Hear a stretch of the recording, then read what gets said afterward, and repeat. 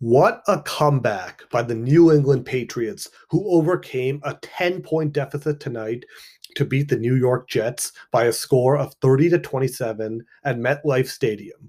The Patriots trailed by 10 during two different points of the game, 20-10 and 27-17, but the team stayed resilient and won it on a game-winning 51-yard field goal by kicker Nick Folk, who's becoming more and more reliable as the season progresses.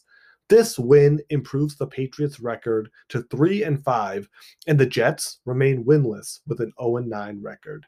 I know this is against a bad football team, but credit to quarterback Cam Newton, who made some clutch plays this game and had a very strong game overall as he completed 27 passes in 35 attempts for 274 yards, in addition to recording 10 carries for 16 yards and scoring two touchdowns, the second of which came with under 2 minutes remaining in the game when the Patriots were down 27-20. Additionally, I really loved wide receiver Jacoby Myers, who had a career game recording 12 receptions for 169 yards. It seems more and more puzzling why the Patriots did not give him more opportunities early on, but he's emerged as a reliable target for quarterback Cam Newton, and he should absolutely be starting for the remainder of the season. I love how he's always able to get open, and I love the effort he brings week in, week out. Another shout out goes to wide receiver Damier Byrd, who also had a nice game with 5 receptions for 65 yards. In the run game, I wish Damian Harris a speedy recovery after he suffered a chest injury and left the game in the fourth quarter. He once again had a strong game with 14 carries for 71 yards.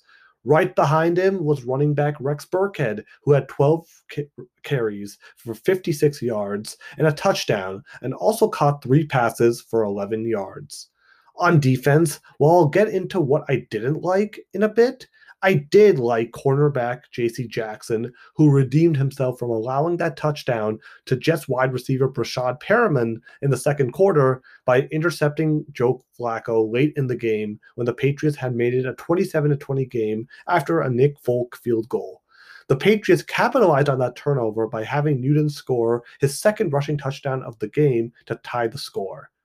As for the Jets, quarterback Joe Flacco turned back the clock as he was pretty good as he completed 18 passes in 25 attempts for 262 yards and threw 3 touchdown passes and an interception to Jackson.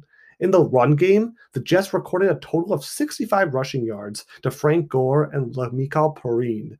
In the receiving game, the aforementioned Brashad Perriman recorded 5 receptions for 101 yards and caught 2 touchdown passes.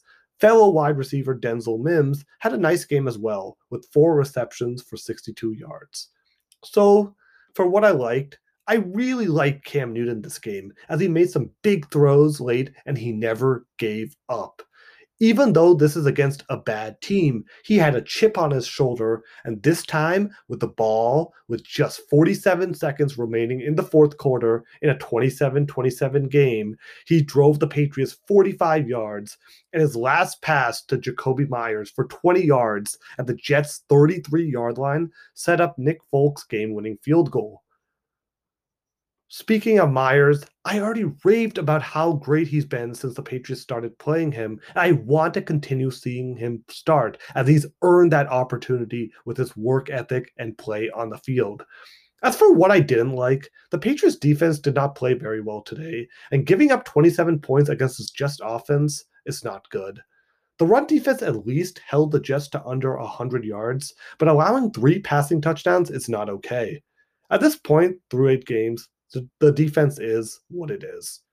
Thus, that does it. The Patriots keep their season alive with this victory, and the Jets continue their push towards the top pick of the 2021 NFL Draft. The Patriots now will return to Gillette Stadium, where they will welcome the Baltimore Ravens for a Sunday Night Football matchup in 6 days. Stay tuned for a preview for that game.